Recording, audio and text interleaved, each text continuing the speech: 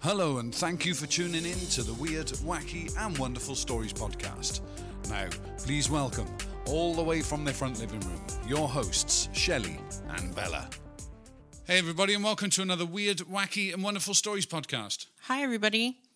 Guess what? What? I already know what you're going to talk about. You do? Mm-hmm. Why? Because while you were sleeping last night, I built a time machine. Really? Yeah, and I came forward just a little bit and figured it out, and then I went back. So there's nothing to do with all the research you got in front of you? Nope. Okay. So as you've probably guessed, Bella's already hinted at, we are doing time travel today. But I already knew that. You already knew that. She's a woman, she knows everything. Uh-huh. So, first of all, need to apologise. Last week there wasn't a podcast. The reason for that was that whilst working away, I had a little accident and wasn't feeling very well for the rest of last week. So it was an unforeseen circumstance, you might say. Tell the truth. You just wanted to go out and have Mexican food. Well, we did that during the day. But yes, we did go out and have Mexican food. And then all night after the Mexican food, I had to suffer because of you. Having the Mexican food. Exactly. Well, I still wasn't feeling well. Because you wanted beans in it. You weren't feeling well either after that. I wonder why. All right. Well, anyway, so apologies for not doing it last week. But anyway, we're going to move forward this week with this week's episode. So, as I said, it is on time travel. And this was actually sort of came about by Albert Einstein in 1905 when he wrote down his special theory of relativity. Nuh-uh. Yeah, No. It was Back to the Future. That's where it came from. Yeah, but that was after. That was in the 90s, wasn't it? This is I don't know, 1905. But if you ask anybody from our generation, all of the geeks would go, Back to the Future. That's where it came from. But doing the research, there's loads of time travel movies I never even knew anything about. We're going to have a time travel fest movie weekend this weekend. And we're going to have to buy shed loads of Doritos, plenty of dips, no beans in them, and watch some time travel movies. Anyway, back to the actual bones of it. Albert Einstein in 1905 wrote down his special theory of relativity that showed that space and time are intimately linked. And in 1916, his theory of general relativity showed that space and time are malleable. That is, they respond to the presence of matter or energy by warping, bending, expanding, and contracting. By extension, this means that if one can imagine space being filled with some exotic form of energy, then space and time could warp in a way so that time, as well as space, could bend back on itself like circles, allowing one to move forward in a straight line and still return to one's starting point in both space and time. So I can remember this being explained. Do you remember a couple of weeks ago when we did the podcast and we put that excerpt of Bob Exler in from that YouTube clip that I had? Yeah. He actually describes travel at faster than the speed of light, and it's all to do with this warping of space. Mm-hmm. And he said that if you imagine, and you have to listen to the whole interview if you want to, if you haven't already listened to that, go back a couple of episodes and listen to that. I think that was on the Betty and Barney Hill or the alien abduction one. Yeah, but you could also borrow the time machine that I made last night and just go so there. That'll be on eBay by the end of tonight, guys. Yeah. Bob Exler described that if you imagine space as like a waterbed and you put a bowling ball in the middle of stop it, will you? And you put a waterbed. Yeah. And imagine that you've got a waterbed, okay, and that maybe, I don't know, 20 inches apart, you put two marks on the waterbed. And then you put a bowling ball in the middle of those two marks. The waterbed will kind of wrap around the bowling ball, so those two marks come closer. And then you're travelling distance in a shorter relative space because of the whole warping effect of space. So because space and time, which is now called space-time, is interlinked, you're essentially bringing forward time as well as the space when you're warping around it. Right. And you could also take a piece of paper and draw it and then fold it. Fold it, exactly. It's exactly the same thing. See, but you couldn't do it. You had to pick a bed because you're a man. Well, no, that's the way Bob Exler. Exactly, because he's a man. So do you want to start off with the first example of time travel that we've got here? Well, okay, but I can't promise I'm going to pronounce all the names right, but I suppose everybody's kind of used to that by now. Yeah. One way to achieve time travel into the future would be traveling at the speed of light in space, as first theorized by Albert Einstein. Indeed, cosmonaut Sergei Kirkalev? Sergei Kirkalev. Yeah, him. He probably drinks vodka. Technically lives in the future. No stereotypes at all. What, what was it in the other one? You said that I probably pissed off all the, I can't remember who it was now. Muslims or something? You've pissed off Muslims, you've pissed off Native Americans by calling them all alcoholics. Well, I'm an equal opportunity ear caresser. Lovely. Okay. Yes. This Mr. Kirkalev technically lives in the future due to his extended period on the International Space Station. After spending almost 804 days in space, he arrived back on Earth 0.02 seconds in the future thanks to a process known as time dilation. Under accepted theories of time travel, engineers would have to build a spaceship which could travel at the speed of light, which is 186,000 miles per second, and head out into space. Theoretical physicist and string theorist Brian Greene of Columbia University said, "Imagine you go out for 6 months and you turn around and you come back for 6 months. While you're traveling at the speed of light, time stays slow relative to the people who are standing still back on Earth. As a result, you would be going fast while your clock would still be going slow. When you step out of your ship, you're 1 year older, but Earth has gone through many, many years. It can have gone through 10,000, 100,000, or 1,000,000 years, depending on how close to the speed of light you traveled.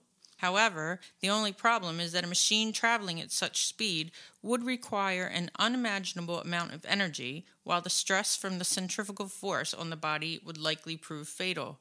So yeah, no, wouldn't want to do that, would you?" Well, apparently you did it this morning. Busted.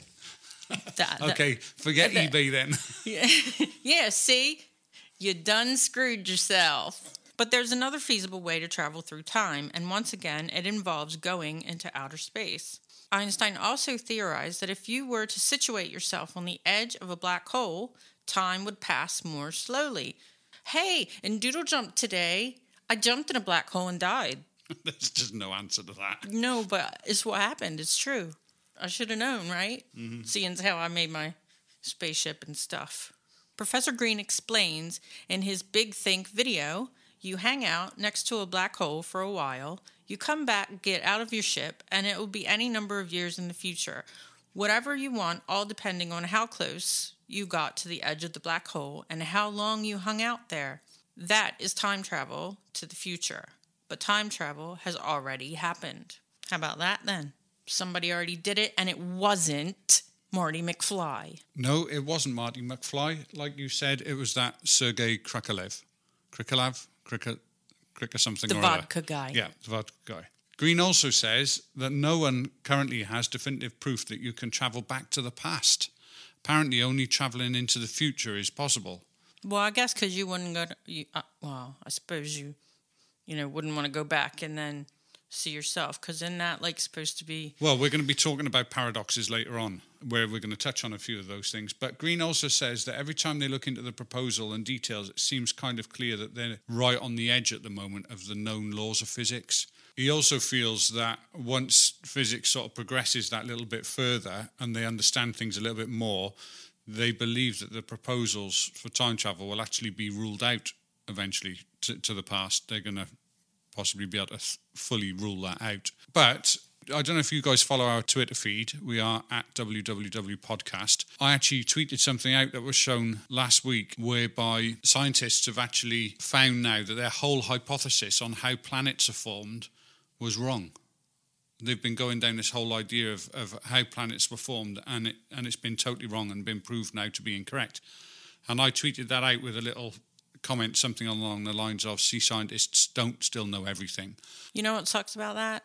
What? My whole entire 8th grade science now was a waste of time. Well, I mean, that's the thing, because they're constantly, especially with the paranormal stuff, and this really winds me up. You get the paranormal stuff, whether you're talking ghosts or whether you're talking extraterrestrials or UFOs or whatever, and scientists will come along and say, well, no, that doesn't happen and can't happen because I can't prove it in a lab, I can't recreate it. And really, that's just bullshit, because they might not be able to recreate it in the lab, but there's too many bits of evidence. There's too many people that have experienced things for scientists just to go, nah, it doesn't exist.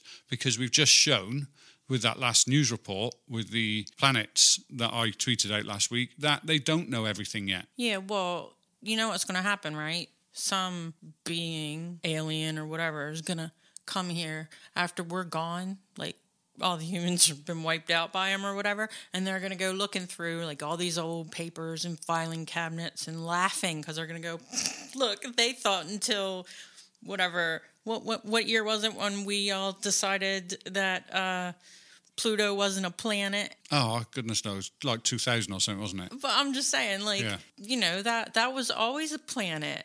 Yeah. And we were given, which I can't remember now, but it was like how you do rainbows, right? You remember the colors in a rainbow. We named it Roy G. Bipp was the thing.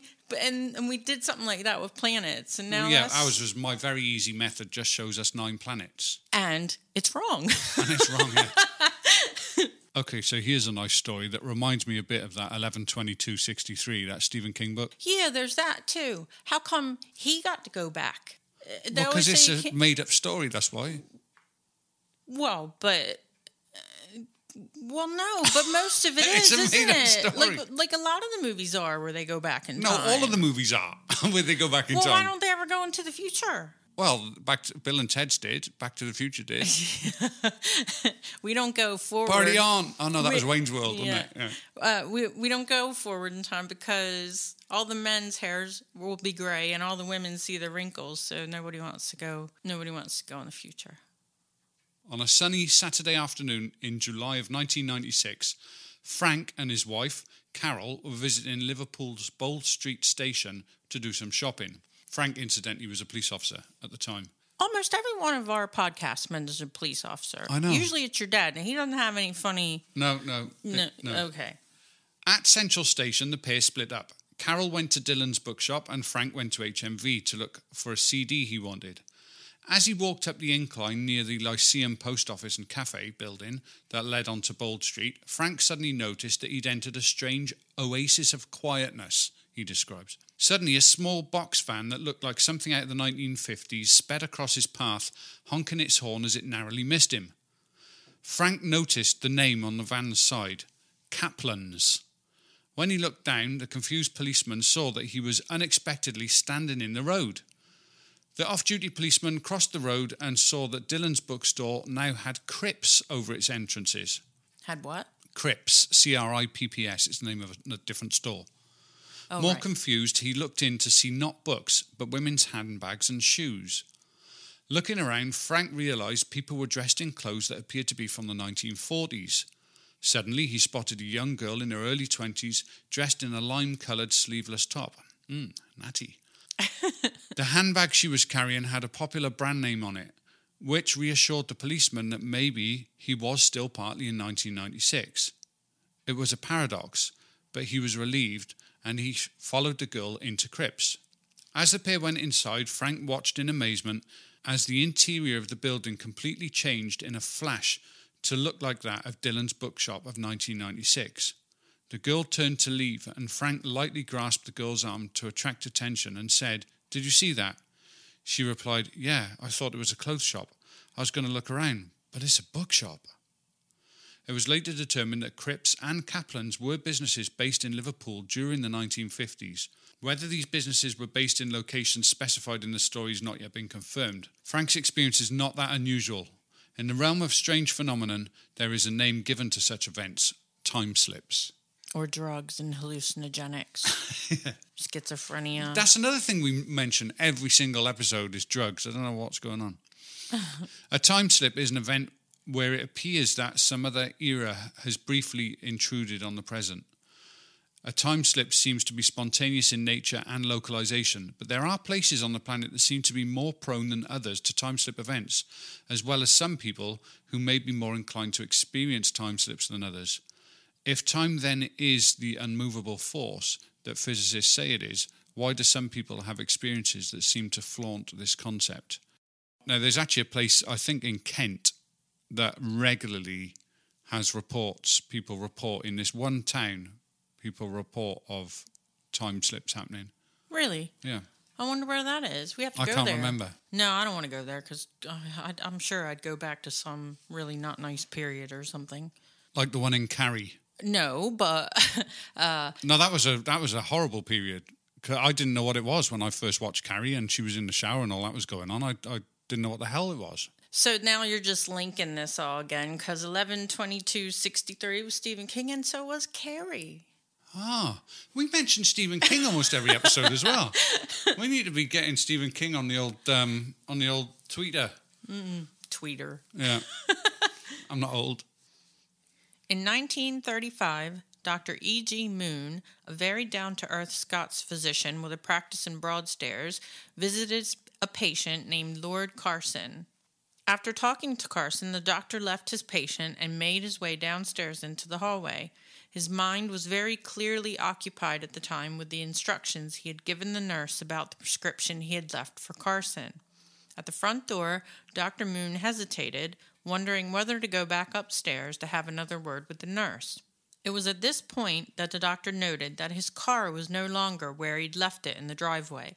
In fact, it had been parked alongside a thick yew hedge, and that too was missing.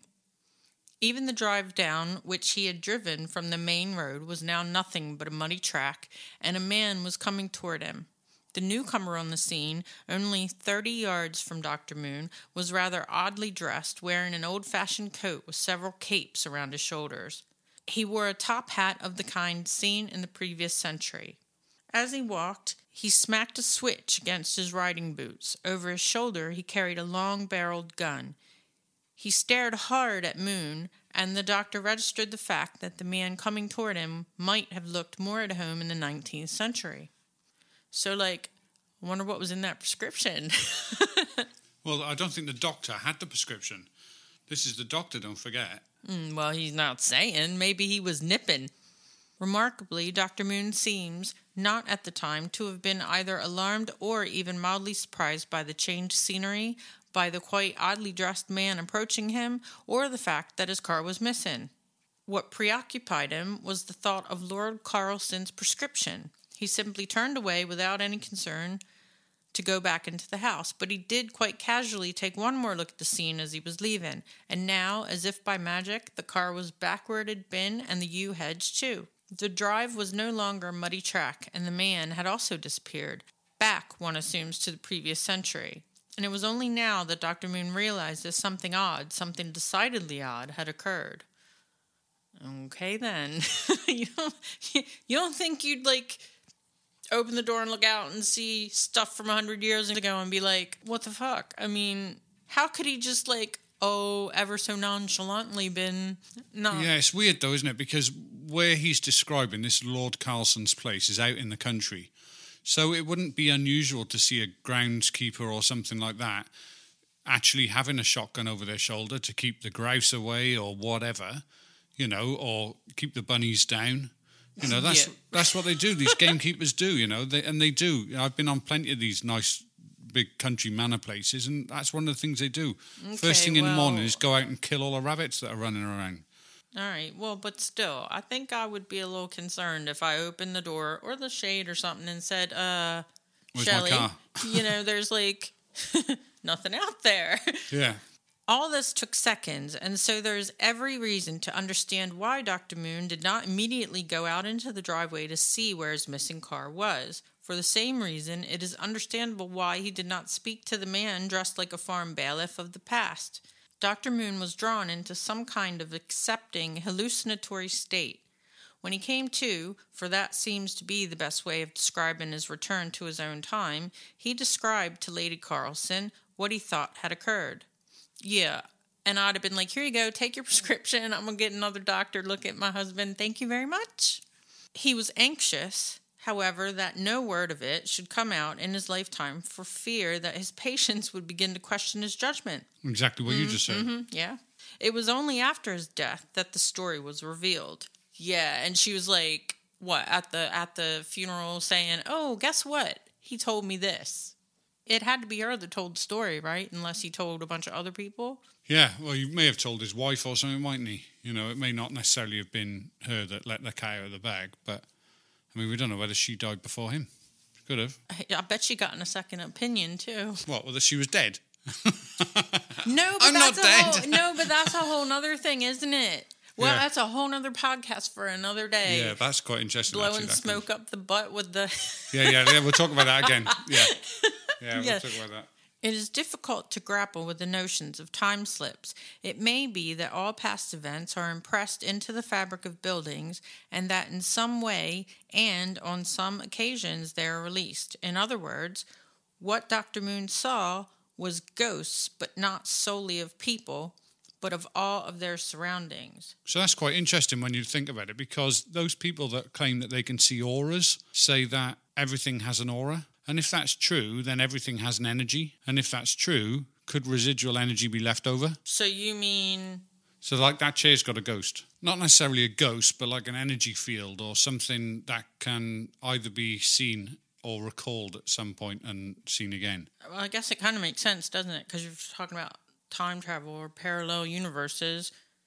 Maybe the other timeline has something you sit on, not necessarily a chair. Exactly. So that's what they mean with a time slip. It's not necessarily something that you're seeing like a ghost from the past. You're actually seeing the past because there's some kind of crack or something that somehow this new timeline has come through. Or else the doctor there just had some of his drugs and turned around. Yeah, but we say that every podcast. But still. Every podcast we say that, or maybe it's the drugs. We got to go out of that because we fall into the same category then as these scientists who are almost saying, I'm not prepared to believe it because I can't see it in the book. And so we can't keep saying that maybe it's the drugs they're on because... Well, I was at a party one time when I was a teenager, and there was a guy there who did acid, and he was sitting in a corner with his legs all drawn up and his hands over his face. And every once in a while, he would open his hands up and go, I'm an orange. And then he'd fold his hands back over. Well, then I wouldn't necessarily believe a story he was telling. Okay. But these other people that seem like decent, honest, hard-working people. I mean, right at the start of this, it says, in 1935, Dr. E.G. Moon, a very down-to-earth Scots physician. I mean, he's a down-to-earth guy.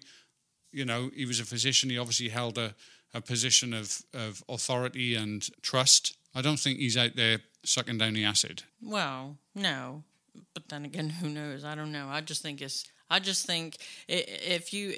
something like that happens to you and you're not bothered by it, I think there's something not right about you. I think he was bothered by it because he didn't want it getting out until after he was gone. So he wasn't looking for notoriety. He wasn't looking for a lot of these people today that suddenly jump on the internet or sell their story to newspapers. It wasn't any of that. He kept it quiet because he didn't want to affect anything else. So I think in this case that really did happen to him, or certainly he believed it happened to him, because he didn't want to feel the negative repercussions of it, but still wanted the story out at some point when it wasn't going to affect him any longer. Yeah. I don't know. I just don't think we can put everything down to drugs. Well, I don't either. I mean, when you were away and you fell down and bumped your head. Thanks. You know, I mean, it's... Bring that up, didn't you? Yeah, well, but hold on. You thought it was dark. Okay, let me just tell you guys what happened, okay? I was working away. I was in a hotel. I was in a shower. Everything was absolutely fine. No problems whatsoever. And he fell down and went boom. And I got out of the shower. And as I got out of the shower and stepped on the mat on this polished tile floor, the mat slid from under me. And the next thing I knew, I woke up and I couldn't see anything. I'd hit my head and I couldn't see anything, I thought, because I'd gone blind from hitting my head so hard. But it turned out that during the fall, I must have grabbed the pull cord in the bathroom and turned the light off as I fell. And there was no windows or anything in that room. It was 6 o'clock in the morning. It was pitch dark. And, yeah. But it could have been a time slip. I mean, maybe somebody else was in there and they were having a poo and their eyes were closed because they didn't want to be, they were concentrating. So. It wasn't a time slip. It was a Shelley slip. Yeah. So it was a. I'm trying to help you out a little bit so people don't think you're a klutz. It wasn't my finest hour. Well, hang on a minute, Miss Flipping Accident Prone. Well, you're more accident prone than anyone I know. Well, no, I never said I wasn't. This is the woman who blinded herself with a Burger King straw. Yeah, we'll have to have like one of those shows one day where we talk about all of my misadventures. Yeah. It would be quite amusing, I think. It'll be a 5-hour freaking podcast. Let's move on before the people want to get in a time machine and go further ahead. Yeah, exactly. Yeah, they can easily do that just by skipping forward. But anyway, don't tell. All of the links, by the way, to all of the stories that we're saying, as always, are in the show notes. Okay, so please do scroll down to your podcast there, look at the information, you'll see the rest of the notes there, so you can do your own research or recap any of the information we've already told you about. So, rumours that the US government have been conducting experiments in psychological warfare in Montauk at either Camp Hero or the Montauk Air Force Base Station began to bubble in the mid-'80s. Preston B. Nichols legitimised the theorising when he detailed the supposed events in a series of books. In the Montauk Project, Experiments in Time, 1982, Nichols recovered repressed memories about his stint as a subject in a mysterious experiment. Soon, others involved with the Montauk Project came forward to corroborate some of Nichols' seemingly outlandish claims. As these and other subjects recovered more of their memories, they gave numerous interviews about their involvement in experiments involving space, time, and other dimensions. Depending on the interview and when it was documented, the scope of what was happening in Montauk is expansive enough to include many other conspiracies. As of now, the going narrative leading up to the 1983 incident begins during World War II with a much more famous, covert military operation. In October 1943, the US military supposedly conducted secret experiments in the naval shipyard in Philadelphia, Pennsylvania. On a quest to discover a way to foil Nazi radar so that they could safely transport supplies to the Allies in Europe, the Navy has never admitted to any of these tests taking place. But, according to conspiracy theorists, as far back as 1955, it not only succeeded in uncovering how to make its ships invisible to radar, but reportedly accidentally managed to cause a battleship to travel to another time. Oh, no way. Into a different dimension. The ship went somewhere, and after the military learned about the negative effects overexposure to their version of the Upside Down had on the crew, it shut the project down. Now, where did you hear the Upside Down? Yeah, from Stranger Things. How weird is that? And that's the Montauk Project is what inspired Stranger Things, and that's what I took all of this from. So, wow, how cool was that? That's a really good show, y'all, on Netflix. If you haven't watched it, it's really awesome. After seeing the Philadelphia Experiment movie in 1988, 57-year-old Al Bielek couldn't shake the eerie feeling that he'd seen it somewhere before. Undergoing various forms of New Age therapies, Bielek was able to uncover repressed memories of having worked on the Montauk Project in the 1970s and 80s. He also ascertained that his memories had been locked away to keep the experiment secret. As his memories came flooding back, he learned his name wasn't Al Bielek after all. Born Edward Cameron, he'd also worked on the Philadelphia experiment with his brother, Duncan Cameron, when both were in their mid-20s. So they erased the guy's memories. This is military, right? Erased his memories and then gave him a whole new identity or whatever. Correct. Why didn't they just bump him off? Well, you'll hear this in a minute. A few years later, Al Bielek presented his story at a Mutual UFO Network conference. The Philadelphia experiment was real, he said, and he was the proof, having lived out the World War II section of the movie. Bielek claimed that sometime in the 1940s, Nikola Tesla figured out how to make the USS Eldridge invisible and, in the process, opened up a time wormhole into the future that sucked in the ship. It was a really good movie, by the way. The Cameron brothers were on board, jumping off the vessel and landing at Montauk's Camp Hero on August the 12th, 1983. The military promptly sent them back through the wormhole with a mission: destroy the equipment on the Eldridge. According to Bielek, the brothers completed their mission, though that didn't stop the government from doing more experiments on building portals into the future. During a 1990 speech for the Mutual UFO Network, Bielek described in vague terms how he'd been de-aged, had his memory wiped, had been forced to live out the rest of his life as Al Bielek. He explained how in the early 1960s he, as Edward, had convinced his father to have another child so that they could port Duncan's consciousness from 1983 into the sibling born in 1963. Bielek referred to this version of Duncan as a walk-in soul. He also suggested that a 1983 accident caused him to begin aging rapidly. When psychic powers became psychic espionage, Bielik's story circulated and gained the attention of Preston Nichols, who would befriend Bielik and tell the Cameron brothers and his own story in the Montauk Project Experiments in Time. Nichols writes of his time working at Camp Hero on the secret experiments. Specifically during the 1970s, he claimed he'd worked with Bielik on something called the Montauk Chair, a piece of furniture that used electromagnetics to amplify psychic powers.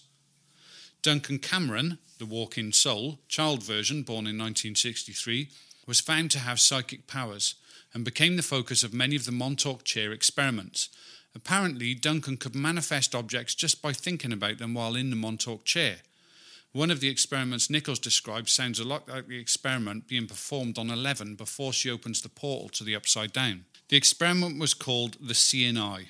With a lock of the person's hair or other appropriate object in his hand, Duncan could concentrate on the person and be able to see as if he was seeing through their eyes, hearing through their ears, and feeling through their body.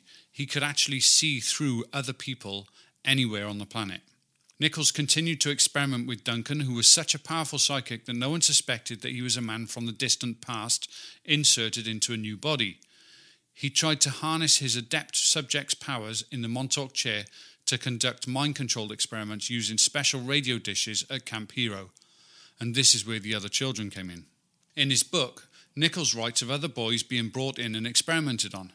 Some were sent through a portal into the unknown of space-time. Stranger Things lifts this theory. The name 11 suggests that there were likely 10 other subjects. In Nichols' book, these abductees are known as Montauk Boys, and since Nichols and Bielik started speaking about their regained memories, other Long Island men have rediscovered that they were frequently abducted from their homes by Camp Hero scientists who wanted to break them psychologically so that they could implant subconscious commands. After several years of experimenting with Duncan in the Montauk Chair, Nichols claims that they could reliably travel to other times and places, and even to Mars. Eventually, they were able to program Duncan with some basic commands so that he didn't need to be confined to the chair all of the time. At one point, however, Nichols' superiors told him to turn on the Montauk Chair and leave it running through August the 12th, 1983. As the story goes, by having another time travel machine switched on, the Montauk Project successfully created a wormhole to 1943 with power at both ends. That's how Ed and the Duncan Cameron of 1943 came through the portal, and that events described by Al Bielik occurred. So that was what created the Philadelphia experiment, or the incident that happened at the Philadelphia experiment. Nichols kept the Duncan of 1943 away from the 1963 version, but quickly realised that time travel was way too complex and far too dangerous to be messing around with. But apparently torturing children is just fine, you know. Yeah. He and 3 colleagues hatched a plan to use Duncan to shut down the project. So the bulk of the Montauk Project is set around the same timeline as Stranger Things, but true believers like Nichols and Bielik, up until he passed away in 2011, maintain that these experiments dealing with the expansion of human consciousness and future technology are still going on somewhere, somehow. In 2008, an unidentified carcass of an animal washed up on the beach of Long Island, adopting the label of the Montauk Monster. Urban explorers still venture into Camp Hero on Long Island, where some claim you can still hear the screams in the abandoned tunnels. Sporadic reports that the closed base still draws military levels of power, despite being inactive, persist. And the truth about Camp Hero and what happened there continues to be concealed beneath multiple layers of rumour, myth, and the fiction of Stranger Things. Very strange. So, I don't know whether I believe everything that went on in there, but there are lots of people now that have kind of jumped on this bandwagon. Yeah. You know, and are now saying that they were some of these Montauk boys as well. Yeah, but that's the way of people, isn't it? Well, I was going to say, it reminds me of this whole thing at the minute with people acting inappropriately that's in the media, where everyone that's ever been famous or has ever had any kind of airtime at any point now is suddenly an abuser. I'm not saying that, you know, everyone's innocent. I'm not saying everyone's guilty either, but it just seems like there's now everything is coming out of the woodwork. Yeah, you walk by somebody and bump them by accident. And... Yeah, 15 years later, someone's going to complain about it. Yeah. So you've got a story there, haven't you? What have you got? If you woke up tomorrow and discovered the secret to time travel, what would be the first thing you'd do? I'm trying to think. Do you know, I've never thought of that. You think about what you'd do if you win the lottery and everything, but I've never thought about what I would do if I had to travel back in time. If anybody's got any good ideas of what they would do if they were able to travel back in time, drop us an email, weirdwackywonderful@outlook.com, and let us know. Back in March 2003, an article appeared on Weekly World News and was shared on Yahoo that announced that a man named Andrew Carlson was arrested on insider trading charges. When captured and interrogated, he claimed that he was 44 years old and was from the year 2256. According to the report given by the Securities and Exchange Commission, Carlson started with an investment of only $800 and in 2 weeks turned it into a portfolio valued at $350 million. Every trade he made was capitalized on unexpected business developments. According to them, there was anyone could luckily make those investments without an inside track, unless you're a time traveler and all this already happened in the past. How cool would that be? See, that's the thing, isn't it? Most people say, oh, I'd go back and find out what the lottery numbers were. Mm-hmm. And it's pretty much the plot of Back to the Future 2. Yes, McFly. With Carlson taking a page from Biff's handbook.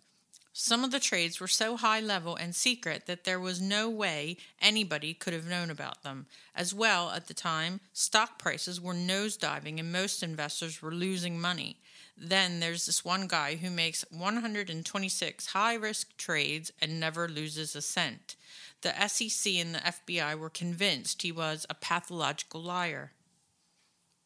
Carlson was captured and interrogated. The SEC and FBI figured they'd get some lucrative info on an insider trading ring, but instead got a 4-hour confession from the man claiming that he had come from 250 years in the future. It was no secret in the future that this era was one of the worst times to be buying stocks, but someone armed with knowledge of how it was all going to go down could make a fortune. His plan was to buy a little here, lose a little there, but he got caught up in the excitement and just made a windfall. The more they pressured him in his videotape confession, the more he insisted that it wasn't a matter of secrets, but commonly known information in his time. He also made a bid for leniency, saying that he's been all throughout time and can share historical facts with them, including the whereabouts of Osama bin Laden and the cure for AIDS. That's some big-ass bargaining chips, isn't it? It's not known if he actually shared his secrets, considering that bin Laden wasn't found until 2011, or perhaps he shared even more valuable secrets that are still classified to this date. Yeah, they just released the JFK things. I'd be interested in seeing that, wouldn't you? Mm-hmm. All Carlson wanted was to be released and go back to the future with his time craft. He refused to reveal the location of the machine or talk about how it works for fear that it would fall into the wrong hands. Even more curious is that there is no record of Andrew Carlson prior to December 2002, and shortly after being arrested, a mysterious man posted his $1 million bail. He was due in court again on April 3rd and disappeared on the way to his hearing. He was never heard from again. Since then, people have debated if this really happened or if it was a hoax. Well, it's funny because, yes, it came from Weekly World News, which isn't necessarily the most reputable place. It's known for making things up. However, would the FBI, for instance, be saying, oh, yeah, sure, that happened. Yeah, we know about time travel. We know that there was a time traveler here because they couldn't possibly come forward and say that because they don't have the answers as to how it's happening. Yeah. Or if they do, they're not prepared to release the information as to how it happened because what if somebody then decided to go back? Would they create problems and what have you? So even if it was real, it would be in their interest to keep on the down low, wouldn't it? Well, they'd also probably be scared. So if they'd end up like one of that guy, that walk-in souls guy. Yeah, exactly. We go wipe them and jump into their bodies instead. Mm-hmm. Well, while we're talking about the government, there is stuff here about Donald Trump. And it doesn't matter what you look at these days, there's always something on Donald Trump, isn't there? Yes. Okay, let's hear about this newest thing. So this is obviously back from a little while ago, but it says, as Donald Trump prepares for his inauguration as president, the theories of his supposed connection to a thrill junkie time traveler has resurfaced. Many are convinced that a man called John Titor time travelled from the year 2036 to 2000 to warn the world of an impending nuclear war at the hands of ISIS. Appearing only in online forums 16 years ago, nobody knew the identity of the man who vanished without a trace. But some are now certain that this man was none other than President-elect Donald Trump. Conspiracy theories now believe that billionaire tycoon Donald Trump is poised to use the highest position on the planet to stop the impending nuclear war with ISIS terrorists. I think he's got a lot more to worry about than just ISIS at the moment. Donald Trump, who's supposedly already seen a future ravaged by the destruction of a nuclear conflict, is determined to avert the oncoming apocalypse at whatever cost. The conspiracy theory, which recently appeared on 4chan online forums, claims to be one of the most compelling explanations for Trump's shock victory at the election last year. That was the report. This is the supposed evidence, okay? Okay. So, first of all, Donald Trump. The legend teller suggests that Donald Trump's uncle, John George Trump, who was a very well-known scientist and inventor, oversaw the examination of famous engineer Nikola Tesla's notes after his death. Serbian-born Tesla moved to the US in 1891, was famed for his reputation as a mad scientist.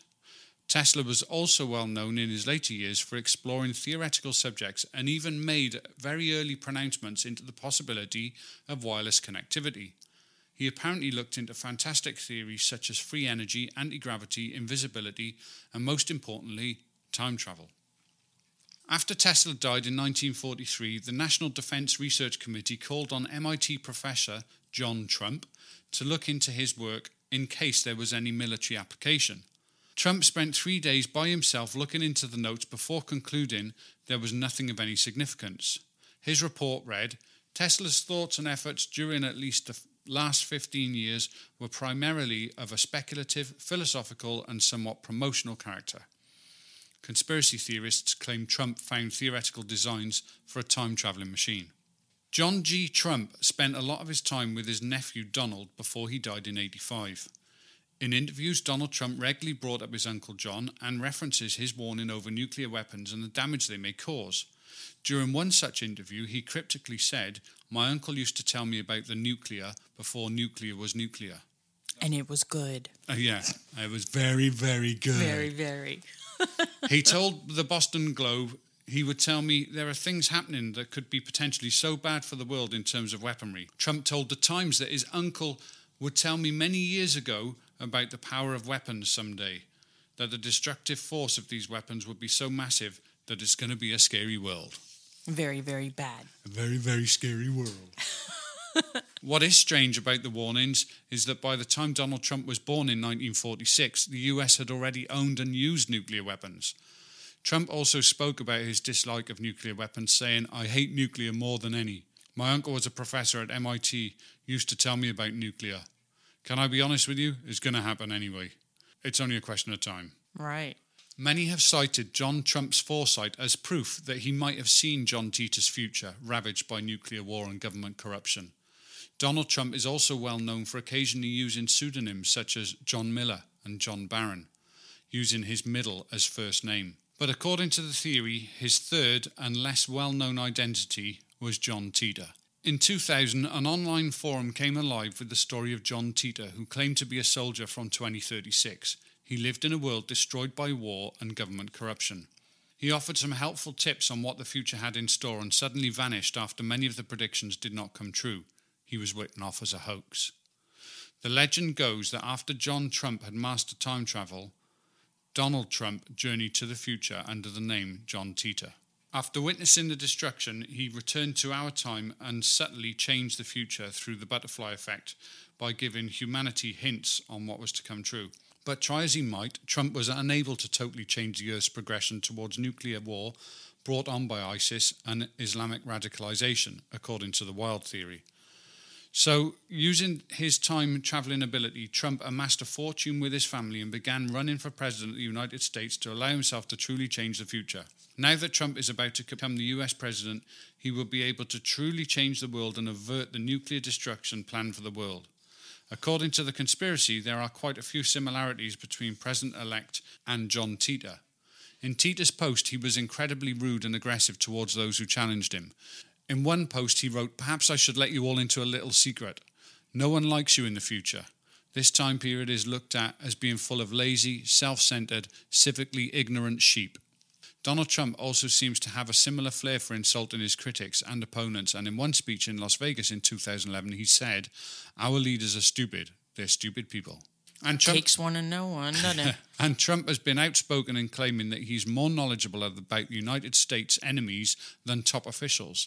In 2015, the incoming president said during a campaign speech, "I know more about ISIS than the generals do, believe me." Trump has been mocked for his comment, but his claims are believed to back up the idea that he may know more about the future of ISIS than top US officials. The bizarre conspiracy theory claims that Trump is now attempting to avert the future by becoming president and dramatically altering the world's timeline by tackling the enemies which could potentially bring humanity to destruction. Well, no, all he's doing is pissing off other people. Well, and all the nuclear stuff's going to happen anyway because it's just going to come from a different place. I think of all of the conspiracy theories I've ever heard, that's the most ridiculous, that Donald Trump is a time traveller. I'm sorry. Well, I am calling bullshit on that one. Yeah, if he is, I hope he fucking goes back in his time machine and the door jams or something so he can't do anything. Or he slams his leg in it or something, you know. Oh, well, anyway. Okay, so if, let's say for 1 second that whole Donald Trump thing is true, one thing that would happen is you would get what we call a paradox. Okay? Mm-hmm. So something that is going to occur that is going to contradict time. Mm-hmm. Okay? There are 5 main paradoxes. The first one is called a predestination paradox. Imagine that your lover dies in a hit-and-run car accident and you travel back in time to save her from that accident, yeah? Only to find that on your way to the accident, you're the one who accidentally runs her over. Aw.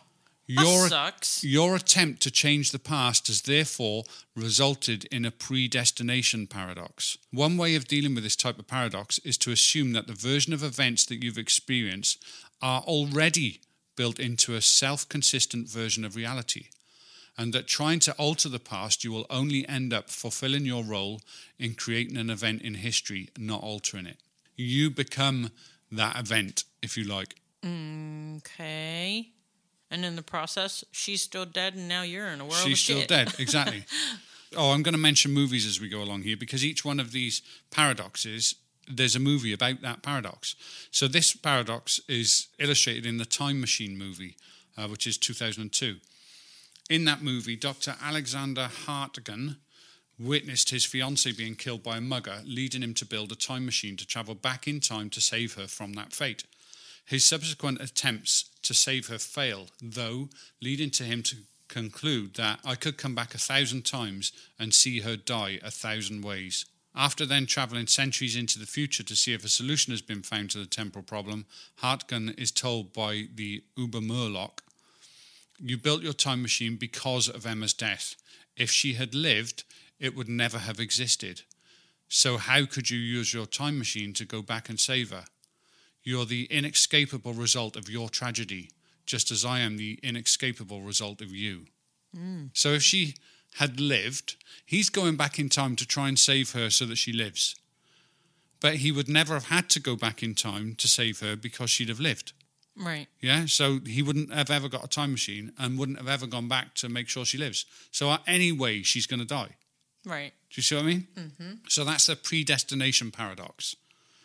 There's then the bootstrap paradox. And this is a type of paradox in which an object, person, or piece of information is sent back in time, and it results in an infinite loop where the object has no discernible origin. Let's imagine, for instance, George Lucas travels back in time and gives himself the scripts of Star Wars, which he then goes on to direct and gain great fame for which would create a bootstrap paradox involving information, as the scripts have no point of creation. So they never can exist. They never can exist because you'll go back in time. Say, for instance, George Lucas goes back and he leaves these scripts on a table, okay? George Lucas walks in and goes, oh, fuck me, there's a script on the table. Let's have a look at that. Reads it. Oh, this is great. It's going to make me loads of money. George Lucas is then going to follow that timeline, but that script didn't exist, has no point of origin of ever existing because at the timeline that the new George Lucas is following, they're never going to be created. They were created before. Yeah. Bootstrap paradoxes occur in movies called Somewhere in Time in 1980 and Bill and Ted's Excellent Adventure 1989, and also the Terminator movies and Time Lapse of 2014. The third paradox is the grandfather paradox. Now, this gives rise to the self-inconsistent solution, because if you've travelled to the past and killed your grandfather, you would never have been born and therefore would not have been able to travel back into the past. A paradox. Let's say you decide to kill your grandfather because he created a dynasty that ruined the world. You figure that if you knock him off before he meets your grandmother, the whole family line, including you, will vanish and the world will be a better place. According to theoretical physicists, the situation could play out as follows. You pop back in time, walk up to him, point a revolver at his head. You pull the trigger, but the gun fails to fire. Click, click, click. The bullets in the chamber have dents in the firing caps. You point the gun elsewhere, pull the trigger, bang. Point it at your grandfather, click, click. So you try another method to kill him, but that only leads to scars that in later life he attributed to the world's worst mugger. You can do many things as long as they're not fatal until you're chased off by a policeman. That, first of all, is a timeline protection hypothesis that you could relate to the grandfather paradox. The other one would be the multi-universe hypothesis, and that is you pop back in time, walk up to him, point the revolver at his head, you pull the trigger, boom, he's dead. The deed is done. You return to the present, but you never existed here. Everything about you has been erased, including your family, your friends, your home, possessions, bank account, history, everything. You've entered a timeline where you never existed. Scientists then entertain the possibility that you've created essentially an alternate timeline or entered a parallel universe. Let's kill Hitler paradox.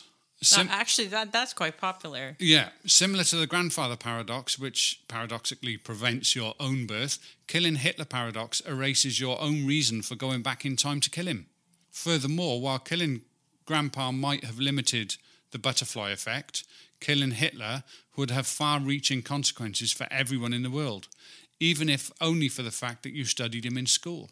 The paradox itself arises from the idea that if you were successful, then there would be no reason to travel back in time. If you killed Hitler, then none of these actions would trickle down through history and cause you to want to make the attempt. By far, the best treatment for this notion occurred in the Twilight Zone episode called Cradle of Darkness that sums up the difficulties involved in trying to change history, with another being an episode of Doctor Who called Let's Kill Hitler. Lastly, there's the Polchinski's paradox. American theoretical physicist Joseph Polchinski proposed a time paradox scenario in which a billiard ball enters a wormhole and emerges out the other end in the past just in time to collide with its younger version and stopping it going into the wormhole in the first place. Polchinski's paradox is taken seriously by physicists as there's nothing in Einstein's general relativity rule to rule out the possibility of time travel, closed time-like curves, or tunnels through space-time. Furthermore, it has the advantage of being based upon the laws of motion without having to refer to the deterministic concept of free will, and so presents a better research method for scientists to think about the paradox. When Joseph Polchinski proposed the paradox, he had Novikov's self-consistency principle in mind, which basically states that while time travel is possible, time paradoxes are forbidden. However, a number of solutions have been formulated to avoid the inconsistencies Polchinski suggested, which essentially involves the billiard ball delivering a blow which changes the younger version's course, but not enough to stop it from entering the wormhole. This solution is related to the timeline protection hypothesis, which states that a probability distortion would occur in order to prevent the paradox from happening. This also explains why, if you tried to time travel and murder your grandfather, something will always happen to make that impossible, thus preserving the constant version of history. So you can't really change the future at all? So is your brain sufficiently fried? Yes, very much so. My eggs are scrambled. That's a little bit too brains personal. Are scrambled. I don't want to know about your eggs. Thank you very much. Well, we're going to end it here so she can go and sort her eggs out. Thank you very much for listening. We really do appreciate it. If you can follow us on Twitter at the WWW podcast, we would appreciate it. Also, if you can like us on Facebook, maybe pass that out to your friends. We got a Facebook profile that obviously we want you guys to hit as well if possible. And lastly, wherever you get your podcast from, could you please review us? Give us a nice review so that we can go up in the ratings, and then that gets us out to more people so that we can grow this podcast even more. And don't forget, send us your stories to weirdwackywonderful@outlook.com. And if you have any suggestions for future shows, send that to us as well. Anyway, gotta go because we are going to go over to Halford's to get a new flux capacitor. Bye! See you guys. Bye.